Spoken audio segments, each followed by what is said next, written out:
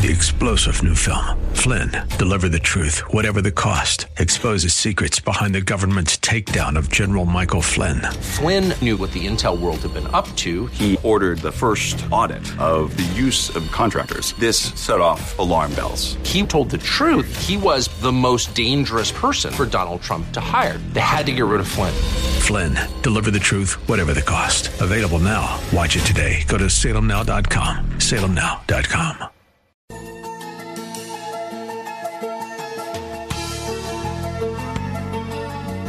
It's time once again for another look into God's infallible book as we welcome you to another broadcast of the Riches of Grace. This program is the radio voice of Grace School of the Bible and is brought to you by Christian people who believe the Bible to be the Word of God and who appreciate its power and authority. At the heart of our ministry is the desire to help you appreciate and rejoice in the riches of God's grace to us in Christ. That's why we call this program the Riches of Grace. We're happy you've tuned our way today and trust that our time together will prove a real blessing as we continue with a series of studies designed to help you understand and enjoy the Bible. My name is Alex Kurz, and it's my privilege to invite you to join us as Richard Jordan, president of Grace School of the Bible, brings us another message from the Word of God. Thank you, Alex. And my friend, it's certainly a joy to have you with us today, and join us as we turn to the Word of God to allow the Spirit of God to teach us through the Scripture. We're turning again to the book of Galatians, where we're studying Galatians chapter number 4, in fact, and we're looking at Paul's visit to Galatia. In fact, we're in some verses that talk about the time when Paul visited with the saints there in Galatia. And you know, what a wonderful thing it would have been to have had an apostle in your midst.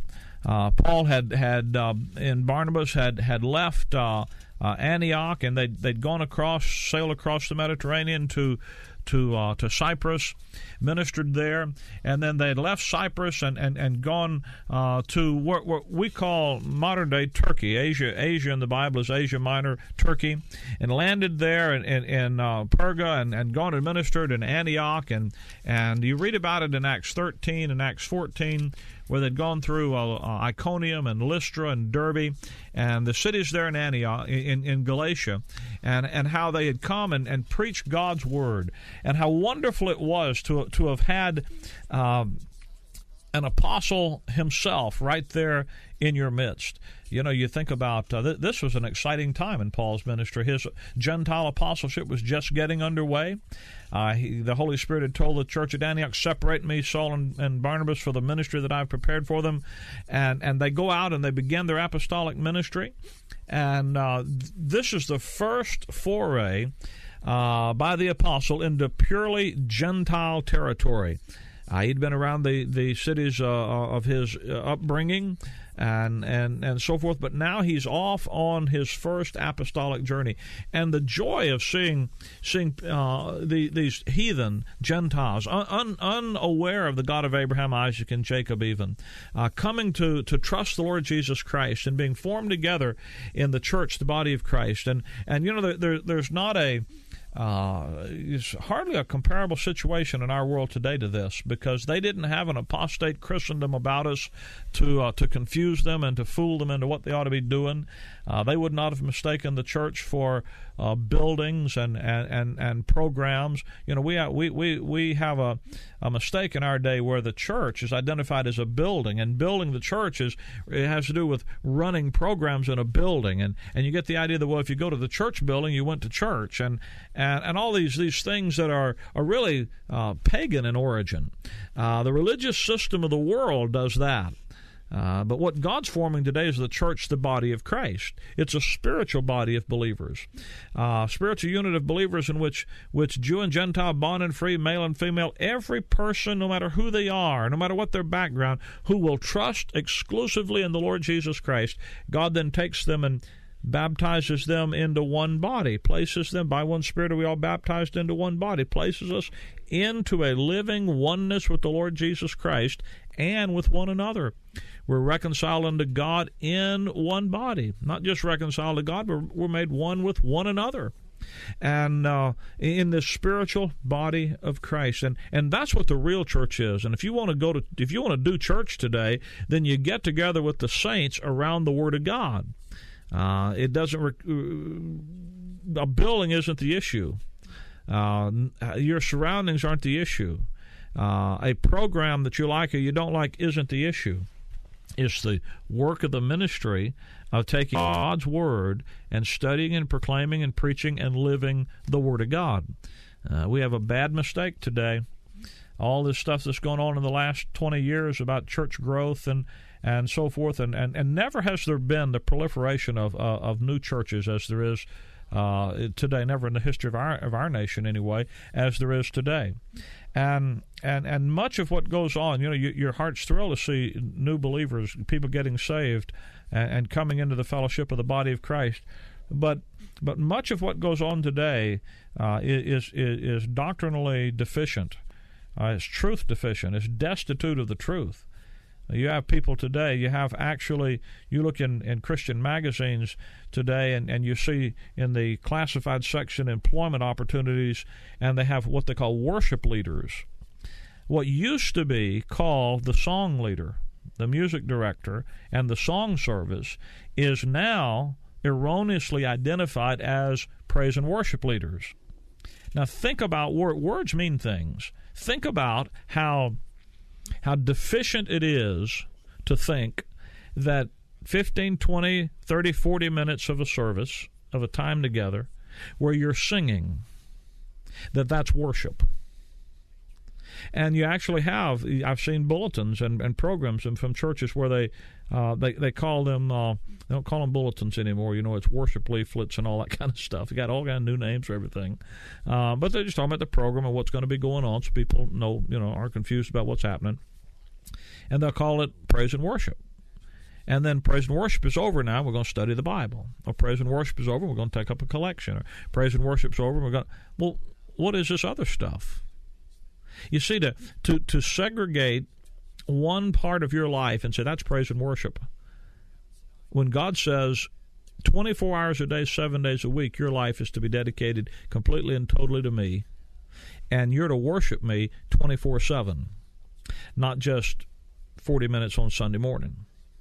It is a doctrinal, spiritually deficient view of what worship, real worship, what the Christian life is all about, for you to have in your vocabulary, for you to have in your gathering with the saints, a worship time, a worship service, a praise and worship. That is something that is so totally devoid of real worship that you plagiarize words and you debase them to the point where they have no meaning. Now, I know that's kind of straight, but I'm trying to be straight with you. I just trying to talk plain. Years ago, they would call the morning preaching service the worship service. I objected to that 20 years ago, 25 years ago, when people were doing that.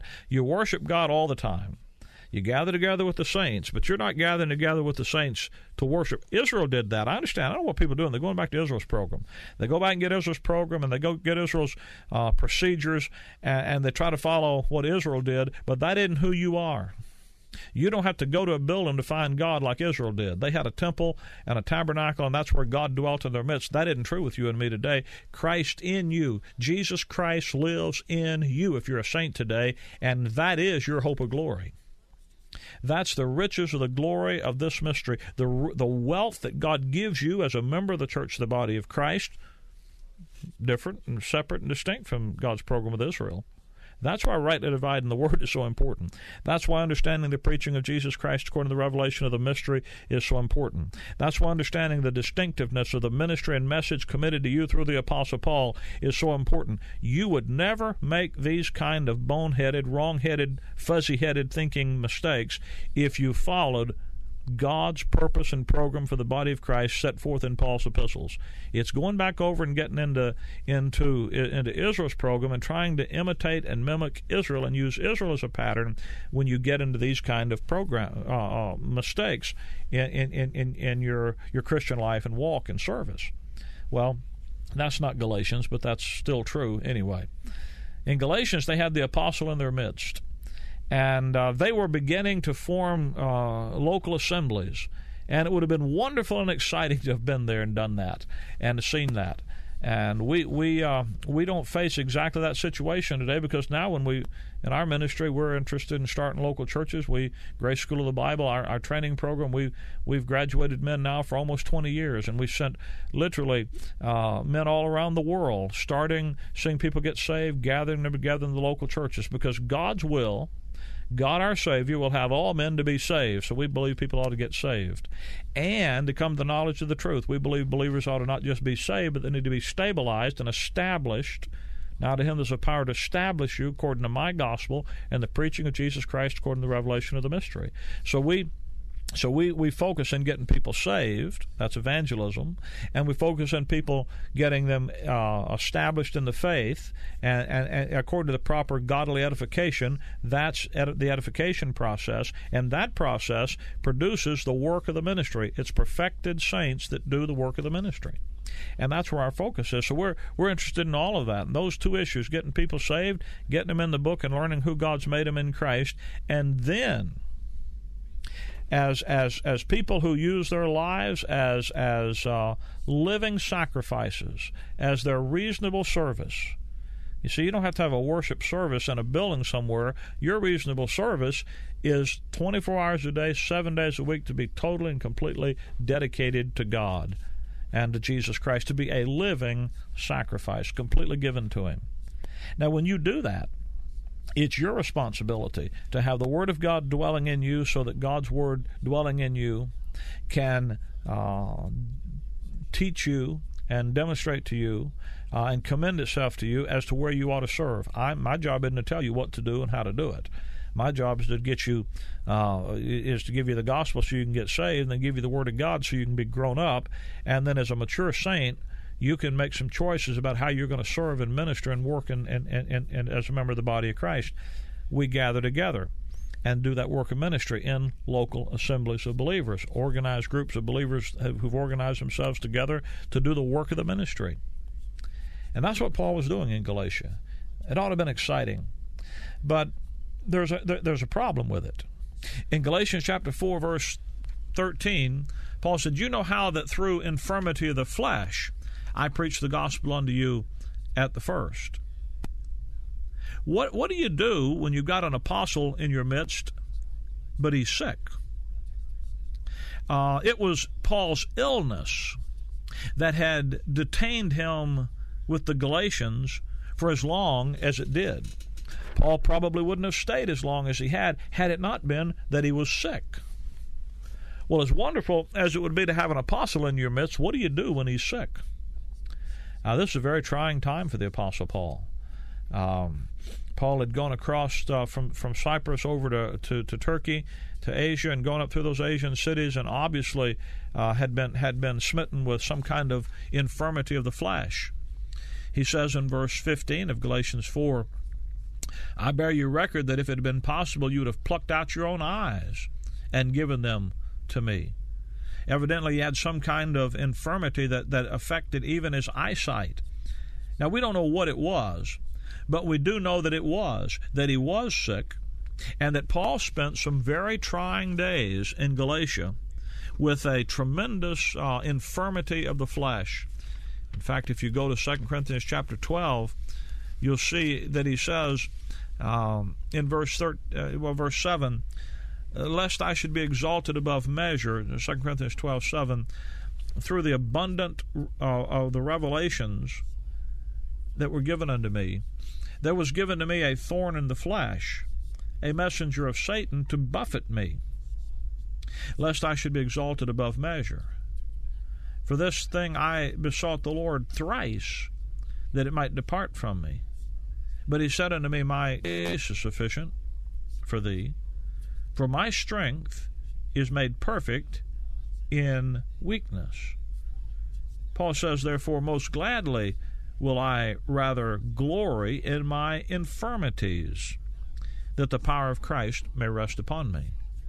Now, when he says that I may glory, therefore will I rather glory in my infirmities, that word infirmities is the same word back there in Matthew chapter 8 and verse number 17.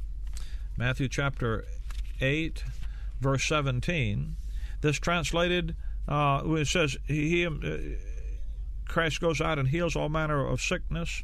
I'm going to read Matthew 8, verse 16 and 17. When the even was come, they brought unto Christ many that were possessed with devils, and he cast out the spirits with his word, and healed all that were sick, that it might be fulfilled, which was spoken by Isaiah the prophet, saying, Himself took our infirmities, and bare our sicknesses. Now, the infirmities in 2 Corinthians 12, that's the same word as Matthew 8, verse 17, where he took our infirmities and bare our sicknesses. And Paul was experiencing in his life, as he ministered the Word of God in his first apostolic journey in Ephesus, he was experiencing in his life the sickness and the infirmity that Christ in Matthew 8 had delivered these folks that came to Peter's mother's house, Peter's wife's mother, his mother-in-law's house, from. And that brings up a very interesting question.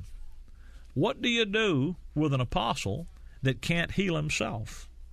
What do you do with an apostle when he's in your midst and he's sick and he can't get well? The Lord Jesus Christ in Matthew chapter 8 was very clear that he healed all that were sick. In fact, he does that repeatedly.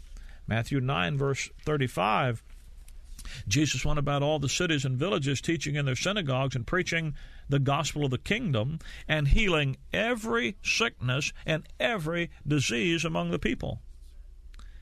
Now, Christ healing campaigns weren't like what you see on TV or you go down to some arena or tent for in our day. He healed every sickness and every disease, and he didn't make them do this superstitious thing about, well, it's there, but you just don't see it yet. Claim your healing and it'll be there, but you just don't see it yet, but it's coming. It's not that kind of stuff.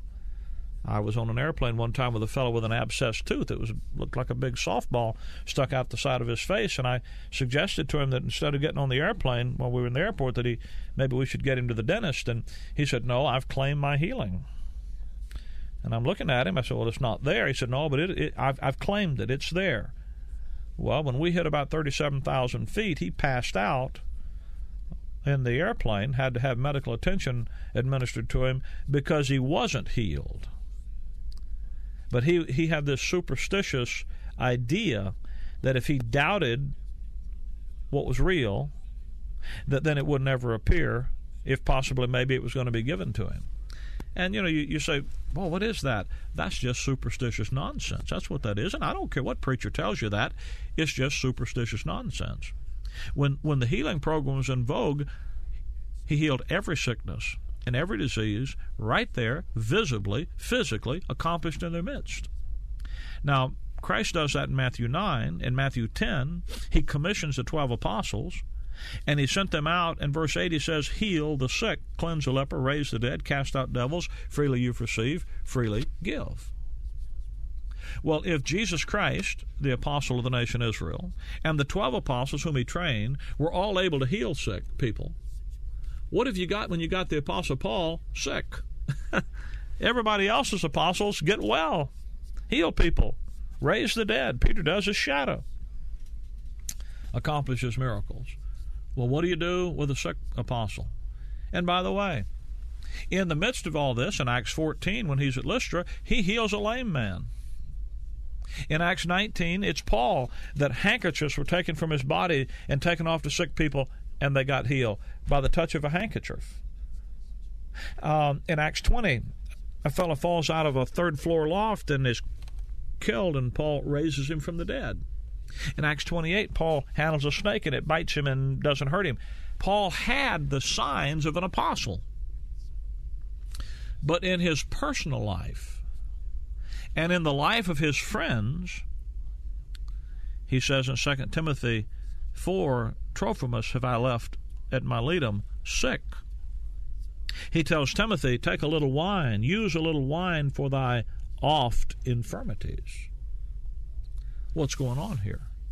And here Paul is at Galatia, sick, And the Galatians were so concerned about him that they were willing to, have had an eye transplant, if it had been possible, to have helped him. You see, was Paul out of the will of God because he was sick? You know the verse. You hear it all the time back there in Exodus chapter 15, where God tells the nation Israel about being Jehovah Rapheki. God tells Israel, if thou wilt diligently hearken to Moses says to them, if thou wilt diligently hearken to the voice of the Lord thy God, and will do that which is right in his sight, and will give ear to his commandments, and keep all his statutes, I will put none of these diseases upon thee, which I brought upon the Egyptians, for I am the Lord that healeth thee. I'm Jehovah Rapheki. If you will keep my law, then I'll bless you. Now, why in the world? Was Paul out of the will of God because he was sick? Well, no, he wasn't out of the will of God because he was sick. God had changed the program. We're not under that, if you will do my law, then I'll bless you program today. You know what you learn? What do you do with a sick apostle? Well, the first thing you do is you recognize that God's changed the program. That's what you do. We're not under Israel's law program. We're not under Israel's healing program. 2 Corinthians chapter 1. What you want to do with the sick apostle is learn from him. 2 Corinthians chapter 1, verse 5. Paul says, for as the sufferings of Christ abound in us, so our consolation also aboundeth by Christ. And whether we be afflicted, it is for your consolation and salvation, which is the effectual and the enduring of the same sufferings which you also suffer. Whether we be comforted, it is for your consolation. You see, the Apostle Paul recognized that he, as our apostle, had been made an example of what God now wants us to understand about suffering and about sickness. And so what does he say? He says in 2 Corinthians 4, verse 16, though the outward man perish, yet the inward man is renewed day by day. For our light affliction, which is but for a moment, works for us a far more exceeding and eternal weight of glory, while we look not at the things that are seen, but at the things that are not seen. For the things that are seen are temporal, but the things that are not seen are eternal. The real issue is who God has made you in Christ, not your physical circumstances. That's why God says to Paul, my grace is sufficient for you, for my strength is made perfect in your weakness. We need to learn with Paul to say, most gladly therefore will I glory in my infirmities, that the power of Christ may rest on me. Therefore I take pleasure in infirmities and reproaches and necessities and persecutions and distresses. I'm not all buggered out by infirmities, by reproaches, by necessities, by persecutions, by distresses, for Christ's sake. For when I'm weak, then am I strong. You see, when it's not I, then it has to be Christ. That's what you need to learn. That's what you need to learn, is that the issue isn't you and your performance, and you can't live the Christian life anyway, and if you could, it wouldn't be any good, but that it's Christ in you, the hope of glory. And that no matter that God's love for you is not tied to your circumstances, to your health, to your financial situation, to your romantic life. God's love for you is tied to one thing, and that's the cross work of Christ. And God, is when he puts you in Christ, he makes you there a new creature, a saint of the Most High God, and your identity is who God has made you in Christ, not in what you see about you. Focus on who God has made you in Christ, and let that be what's real in your life. And when you do that, my friend, you'll know what Paul knew, and you'll be able to say, with Paul, God's grace is sufficient. God's strength is made perfect in my weakness. Most gladly, therefore, will I glory. I'll rejoice that it's not I, and I'll take heart that it's Christ, that the power of Christ may rest upon me. Let me give you a Bible study tape. Does God want me well? Now, I know that many of the folks listening, that's a real question in your mind today. What do you do with a sick apostle? You need to learn from him. And you need to learn how he answered the question, does God want me well? Let me give you this free Bible study tape that will help clarify from the Scripture what God is doing today, deliver you from religious superstition, and put you on the solid ground of an intelligent understanding of God's Word to you today. Does God want me well? To receive your free copy of this Bible study, simply call us here at our toll-free number, 888-535-2300. That's 888-535-2300. Request your copy of the Bible study, Does God Want Me Well? We'll be glad to see that you get a free copy. If you'd rather write me, you can write me here at the Riches of Grace, Post Office Box 97, Bloomingdale, Illinois, 60108. That's P.O. Box 97, Bloomingdale, Illinois, 60108. You can also find us on the Internet if you surf the World Wide Web. You can locate us at graceimpact.org. That's one word, graceimpact.org. The easiest way to get in touch with us, though, and get the material is simply to call us at our toll-free number, 888-535-2300. You know, my friend, I say to you week after week that my purpose here is to help you to understand and enjoy the Bible so the Word of God can go to work in your life because you understand it and therefore you can believe it. I don't have anything for you to join. I don't have an organization for you to become a part of, a philosophy or denomination for you to embrace. We just want you to understand God's Word and let God's Word go to work into your life. And if you've struggled with the issue of illness and the infirmities of the flesh and why people, the death rate is still one apiece, all of the claims of the healers and the faith, and all to the contrary, you need to learn to look beyond the sight level to what is lasting, what the reality in Christ Jesus is. And you do that by faith. You can only do it by faith, knowledge, understanding of God's Word to you. And that's what you need to have your faith resting in. And that allows the Word of God to work effectually in you because you believe it. That's what our ministry is designed. We just want to put the information in your hands. I can't make you believe something. Wouldn't want to if I could. Can I tell you also that right here in this neighborhood where you live, the folks that put this radio program on the air week after week, there are people that bring this program to you in your area. I'd like to put you in touch with them. You know, there are saints in your area meeting this week that understand how God's Word rightly divided, rejoice in the message of grace, and the grace life is a reality for them, and it can be for you. If you've been listening for some time, you've been studying, you need to meet the saints in your area. You call me, and I'll put you in touch with them. That number again is 888-535-2300. You call, let me put you in touch with the saints in your area. They'll do you good. You need to know about it. You need to know about them. You need to have the opportunity to fellowship with them. And this, let me say to you, this is listener-supported radio. If we've helped you, why don't you help us reach others also? Well, we'll be with you again next week, the same time. We'll look forward to seeing you then. Until that time, as I say to you week after week, Maranatha. I want to live above the world, though Satan's darts at me are hurled, for faith has called the joyful sound, a song of saints on high. 3-star General Michael J. Flynn, head of the Pentagon Intelligence Agency, knew all the government's dirty secrets. He was one of the most respected generals in the military. Flynn knew what the intel world had been up to. He understood its funding. He ordered the first audit of the use of contractors. This set off alarm bells. The explosive new documentary, Flynn, Deliver the Truth, Whatever the Cost, uncovers the facts behind this scandal. Flynn told the truth. He was the most dangerous person for Donald Trump to hire. I find out the worst enemy that I'm going to face in my life is right here in America. They took my assessment and they wanted me to change it. And I was like, I'm not changing it. They had to get rid of Flynn.